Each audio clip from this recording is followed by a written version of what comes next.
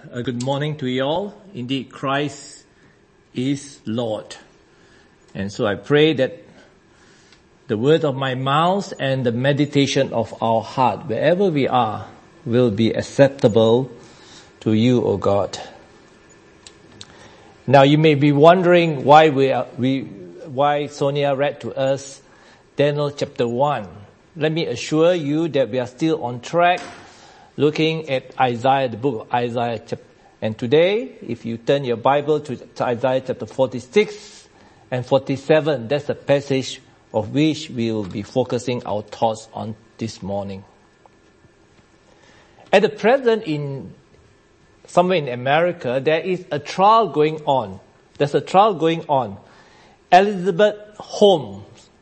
Some of you may be following this trial because it deals with multi-billion dollars kind of fraud. Well, let me read what the trial is about. Elizabeth Holmes, the founder of Theranos. What happened is this company sort of wanted have a startup to have a machine which actually can just take a drop of your blood and then in a few minutes it will tell you your health, what's wrong with you. So it's like they say that it can be going to the supermarket, and then when you're on the way in, you get a blood of drop, and then you put that in the machine, you go and do a shopping, you come back, you have your medical readout. So that was the sort of cutting edge technology, but it failed. The machine doesn't work.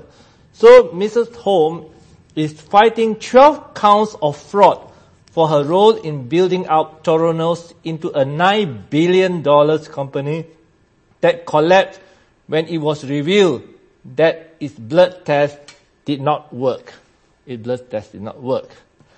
It's not what I want to say, but there was an incident. The board of directors came out and said that all the investors were in the room. The million and billion dollars investor was in the room, and they represent the fund behind why they are there. And Elizabeth Holmes came with her team, and they took the machine there and put it on a table and said, okay, call one of the directors, say, okay, take a prick from your finger and then and run the test, put the whatever capsule into the machine. And that's it. There was no result or whatever, and she continued to do the sales. What sort of get me is that why do the directors there did not start to question, where's the result? Do a bit of due diligence. So what? You put the blood in that machine and what's happening? What's next? But there was no question on that. It was until later when a whistleblower came out and actually blew out that the machine actually doesn't work. So the question is, why didn't the directors there start to question carefully, to do due diligence on the machine in front of them? Now Isaiah chapter 46 and 47 asks us to look carefully, to do due diligence to two important things which will affect our life. Now, what was at stake in the trial was that she wasted how many billion? $9 billion is a lot of money. A lot of money. But I think we have to do due diligence as required by Isaiah 46 and 47 of the issue that will affect our life and affect our life for eternity. So Isaiah 46 and 47 ask us to look carefully at two things, two issues here. In Isaiah 46, the issue was about the worship of idols. The worship of idols. Now, I think it had been preached in last few weeks ago that it's ridiculous that to think that what you made with your hand, you bow down to worship. The same piece of thing you actually make, which actually could, if for a different calling, be put as a fire to start a fire, to do your cooking. That piece of wood you use to bow down. It's ridiculous. It sounds ridiculous. Even if, let's say, you were to make, as in Isaiah 46 says, some people will make not from wood, but from gold. It's ridiculous for us to think that what we make, we bow down and worship and venerate it. And God, in Isaiah chapter 46, condescended to say, to this, compare me, who have known you all and taken care of you all your life. Compare me. I'm the God who is present. I'm the living God. I'm the creator God. I'm the God who bring you out. So Isaiah 46 deals with the issue of idolatry. Now, so we have to be very careful. Be very careful. Careful when we actually examine who we worship. We must do due diligence, because it affects us for eternity. Now in Isaiah 47, it is the destruction of Babylon. The destruction of Babylon was prophesied. Now why was it important for Isaiah to actually prophesy the destruction of Babylon? Now if there's anything which represent worldliness, anything which represent materialism, I think Babylon stand up as that representation, an outstanding example of worldliness and materialism. Now Babylon actually is a very during that time it's very advanced in terms of architectural, cultural. It have sophisticated people walking around Babylon, and they are probably the most fashionable and the richest people around there, because Babylon was situated in a very ideal situation for that. It is actually in between two important rivers, the Tigris and the Euphrates, and in the middle of it, when people coming from the south to go up to the north, they will pass Babylon. Whether if you are traveling from Euphrates or Tigris, you pass through Babylon, and so it thrived. Maybe people actually meet halfway, but anyway, it's a very economically important area. So there's a lot of money there. So Babylon, among the ancient cities, if you want to represent materialism and you want to represent worldliness, Babylon did it. So the takedown in Isaiah 47 is not just the takedown of the city of Babylon, but what it represents. Materialism and worldliness.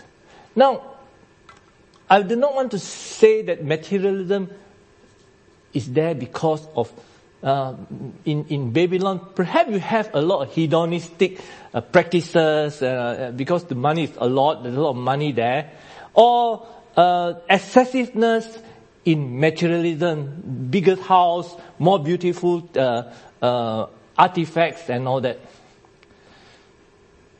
But I think if you come to the very basic of materialism and worldliness, it's just this: living for today with no regard for eternity. To me, materialism is living for today, for everything of today, ambition or whatever, for today, with no regard for eternity. And you may not be in Babylon where all this riches is there. We can still be materialistic. We can still be only focusing on worldliness, on today. And we have to actually change our perspective. God has intended all of us, not just for today, but for eternity. He has created us for eternity with an eternal purpose. And so the takedown of Babylon is this takedown. This takedown.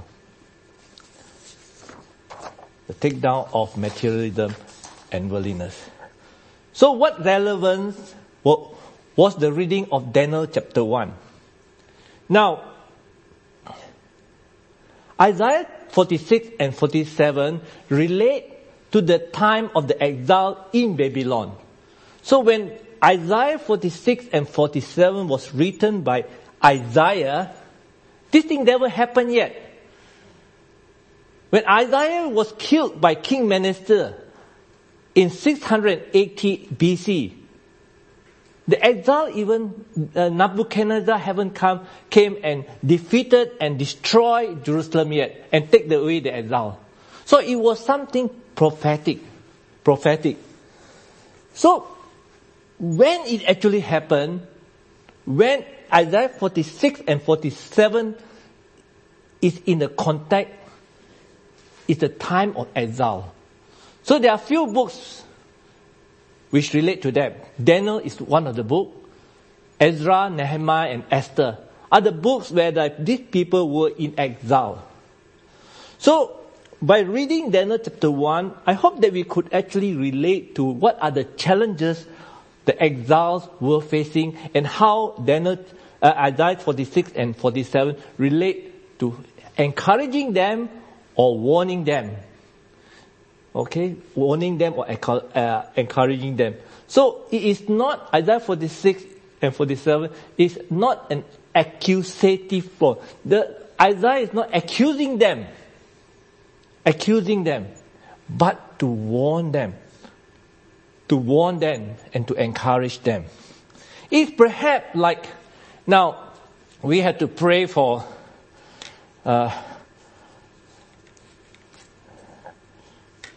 those of our members, especially who are going to the university, because I think there will be a real challenge to them in that environment. So Isaiah chapter 46 and 47 is to me like a letter written by a parent to a child who is going away. A change of different challenges in the university, perhaps in the next education level, whereby they be challenged. And the parent was saying, please, these are the warnings. These are things you have to look out for, and these are things you have to hold on to. So Isaiah 46 and 47 to me is to the exile a letter of God through Isaiah, giving them a letter to warn them on these two things, idolatry and materialism. So Daniel chapter 1, the book of Daniel is relevant. Now in Daniel chapter 1, it states that there's a group whereby Nebuchadnezzar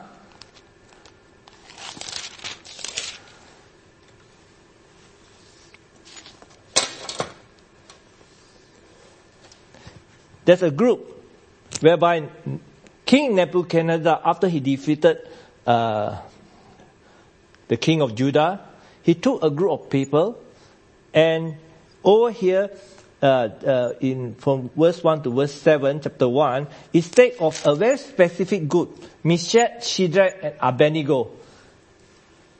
Among the exiled are also people who are actually faithful believers. They actually love the Lord and they are faithful believers. And so one of the things I learned here is that, and look that they really, really obeyed the Lord. There are people who really obeyed the Lord. Now, one of the things is that, as application is that all of us need encouragement. All of us need also for you all to, for each other to tap our back and say, how's your family life? How are you doing?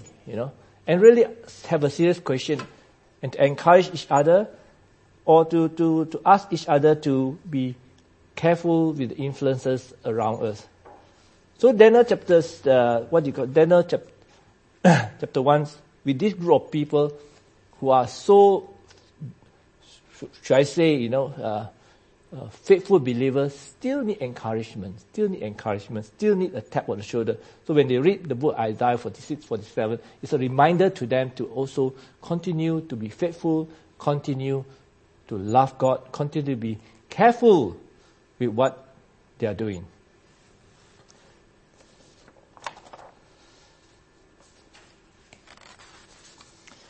The first issue on idolatry is presented in Daniel chapter 3. The basic of this story is this. Nebuchadnezzar, if you look at Daniel chapter 3, King Nebuchadnezzar made a image of gold. And he charged them to actually, the people to come to worship this image. Now idolatry comes in many, many levels. It could be just a person wearing a lucky charm or necklace with some object, and that's very common from where I come from. It could be also some people have an object of veneration in their house, and they actually bow down, pray, offers food or something to that. So that's at that level. In the next level, they may go to the temple where you have all these idols or to worship. But over here in Daniel chapter 3, the exile faces a state-sponsored idol practice. While they may not have an amulet or an idol in their home, or they go to worship with the idols of their neighbors, they are affected by this. This is a state-sponsored idolatry. So when Nebuchadnezzar erected this, and on the time of dedication, can you imagine that there will be a festival going on? There will be music. There will be music on the day of dedication, celebration. Musicians around, celebration. There could be also special food made for that day. It is a festive time. People have to enjoy. But also there are also policemen. There are also enforcers together with the musician. And the enforcers will be going around and see who are not participating in this idolatry. And that's what happened. Meshach, Shadrach, and Abednego, together with the Jewish exile, they refused to bow down. They refused to bow down to this state-sponsored idolatry. And they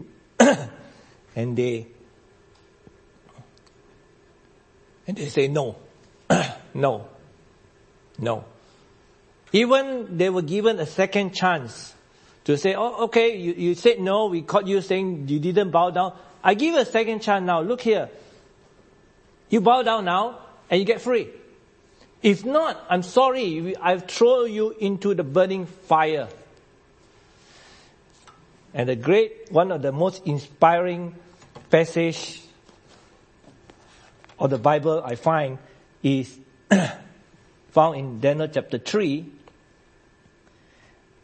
When this Meshach, Shadrach, and Abednego reply to the king, they say, O Nebuchadnezzar, we do not need to defend ourselves before you in this matter. Thank you, Andrew. If we are thrown into the blazing furnace, the God we serve is able to save us. Yes, God is able to save us from it. And He will rescue us from your hand, O King.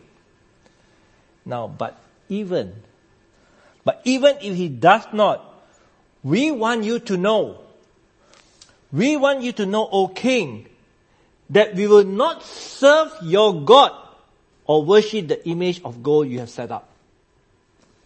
or image of gold you have set up. Such clarity. Perhaps they must have be encouraged when Isaiah wrote in Isaiah chapter 46.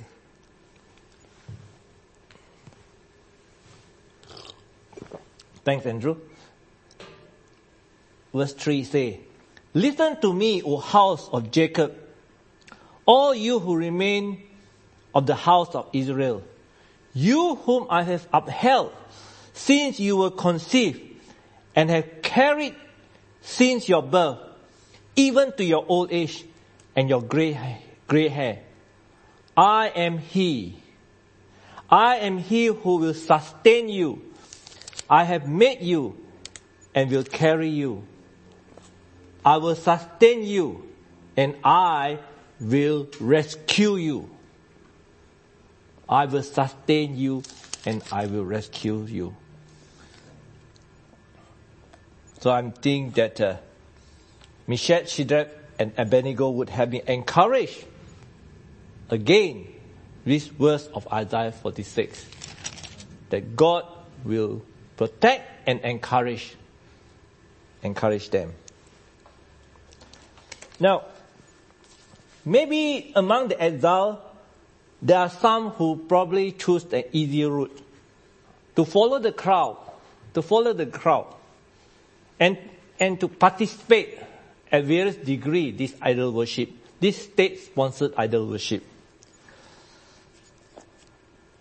There's a warning here in Isaiah chapter 46, verse 8. "Remember this, fix in your mind, take it to heart, you rebels." You rebels. God called them rebels. "Remember the former things, those of long ago. I am God and there's no other. I am God and there's none like me. I have made the end from the beginning. I made known the end from the beginning, from ancient time, and what is still to come. I say, my purpose will stand, and I will do all that I please." So to those who sort of want to take the easier path, God gives them a warning. Remember this, fit in your mind, take it to your heart, you rebel. He is the God who make known the end from the beginning. Compare this to the lifeless idol who cannot even move. Let's speak. But this is the God who speaks. And not only He speaks, He makes His plan known. He makes the end known from the beginning. And this is the only God, as I can see, the only belief system which have the audacity to say, we know the end because God revealed to us. He made the end known from the beginning. He says here, His purpose will stand. His purpose will stand. And I'll do that I please. And what's the end? Verse 13. What's the end? What's the end of this all? I will bring my righteousness near. It's not far away. And my salvation will not be delayed. When I think of the end, what have God have for us as store? It's a time of righteousness. It's a time of righteousness. It's a time of righteousness. So, if we despair of the trouble we have in this world, God is preparing for us a time where His righteousness will rule. His righteousness will rule. Isaiah chapter 47 is the takedown of worldliness and materialism. Isaiah 47 is the takedown of worldliness and materialism in the form of the taking down of Babylon.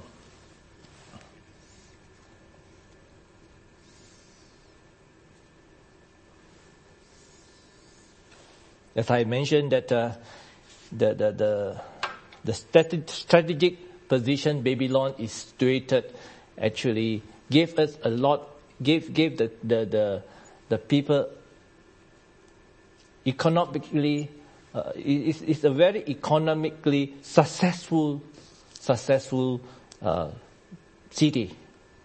So with that economic success also comes a lot of things which actually sort of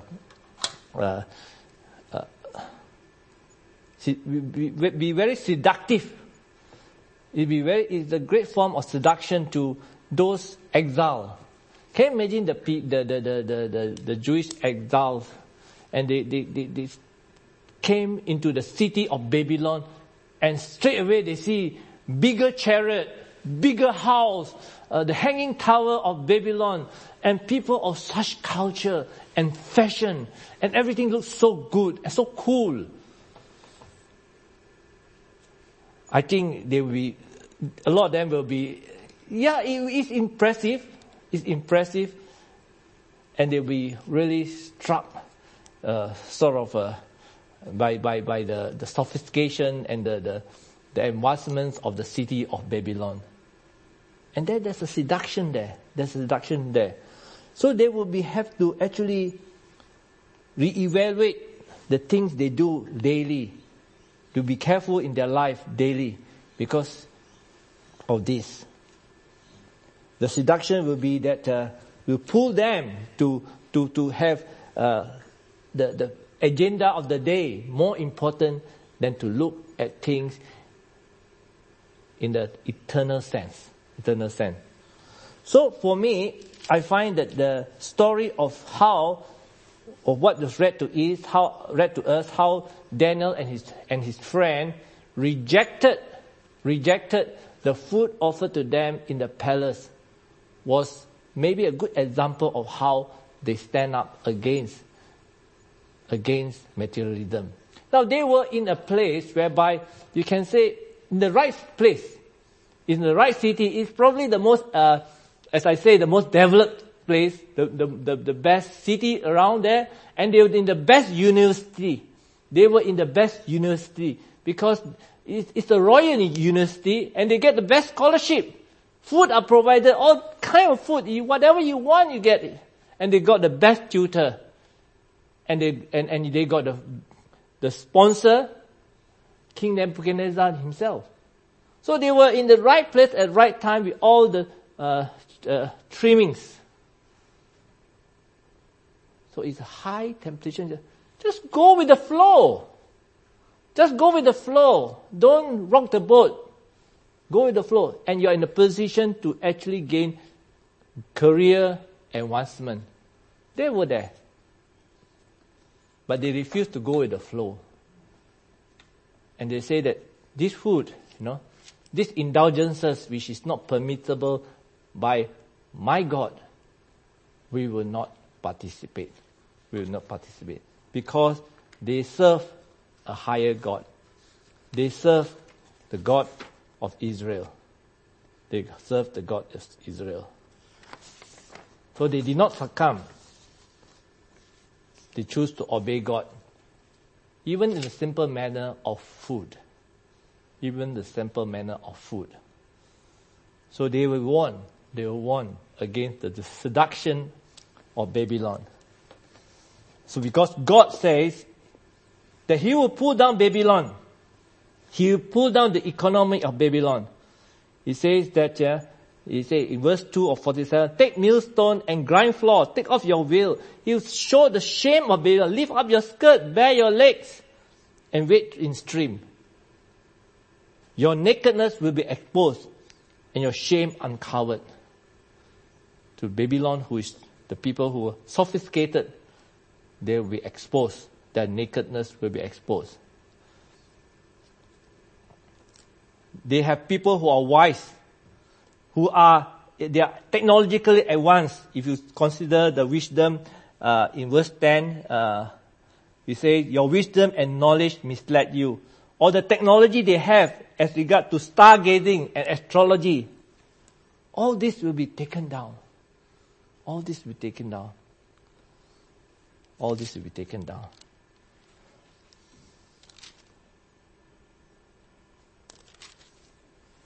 I don't know how else to say the range of materialism in Babylon. But as long as they do not have an eternal perspective, whatever material, whatever we can touch or hold or try to achieve just for this time, for this present life, all this will pass away. However big a house we have, we will be limited to just a small box at the end of the day. At the end of the day. We can't even fill the small box at the end of the day of which they put us in. So materialism, to me, is defined as living for today. Living for today. Not caring for what God intended us for. Having an eternal perspective. So Isaiah 46 and 47, we have to carefully look at it and examine who we worship, and also to examine what we prioritize in our life. What we prioritize in our life. Are we just living for today? Are we living for today? Let me close in the word of prayer. Our Father God, we thank you, dear Lord God, that we do have a hope in you because we worship you, whose purpose will be fulfilled. We want to be caught up in your purpose. We want to be caught up in your will. We want to walk where you lead us because you are the living God. You are eternal God. We pray for this, dear Lord God, that you keep us always focused to live our life in your presence. We pray for this, dear Lord God. And sometimes we may be doing a lot of things at the most by habit, and forget about the meaning behind that. Especially when we come to worship you or sing the song or hymn, we pray that you impress again and again to us. Remove the scale of our eyes so that we can actually see you, dear Lord God, in our life, in our worship. We pray for this, dear Lord God. We pray that we live in your presence even as we walk each day. The many challenges we face in having to make decisions about career, in what we buy or how much we spend and all that. Not that we become very paranoid, but we want to pray that we will bless you. We will use our resources wisely and we will not cling on to the security we think we can find in the resources. Or we will not look at the goals of this life as the ultimate goal, but always to have the eternal perspective, to serve you, to look for your smile. I pray this, dear Lord God, that it will be in my life, always considering this. I pray this for my family's life, dear Lord God. I pray for this. I pray this for our church, that we will actually, dear Lord God, have that pleasure, dear Lord. So we pray this in Jesus' precious name. Amen.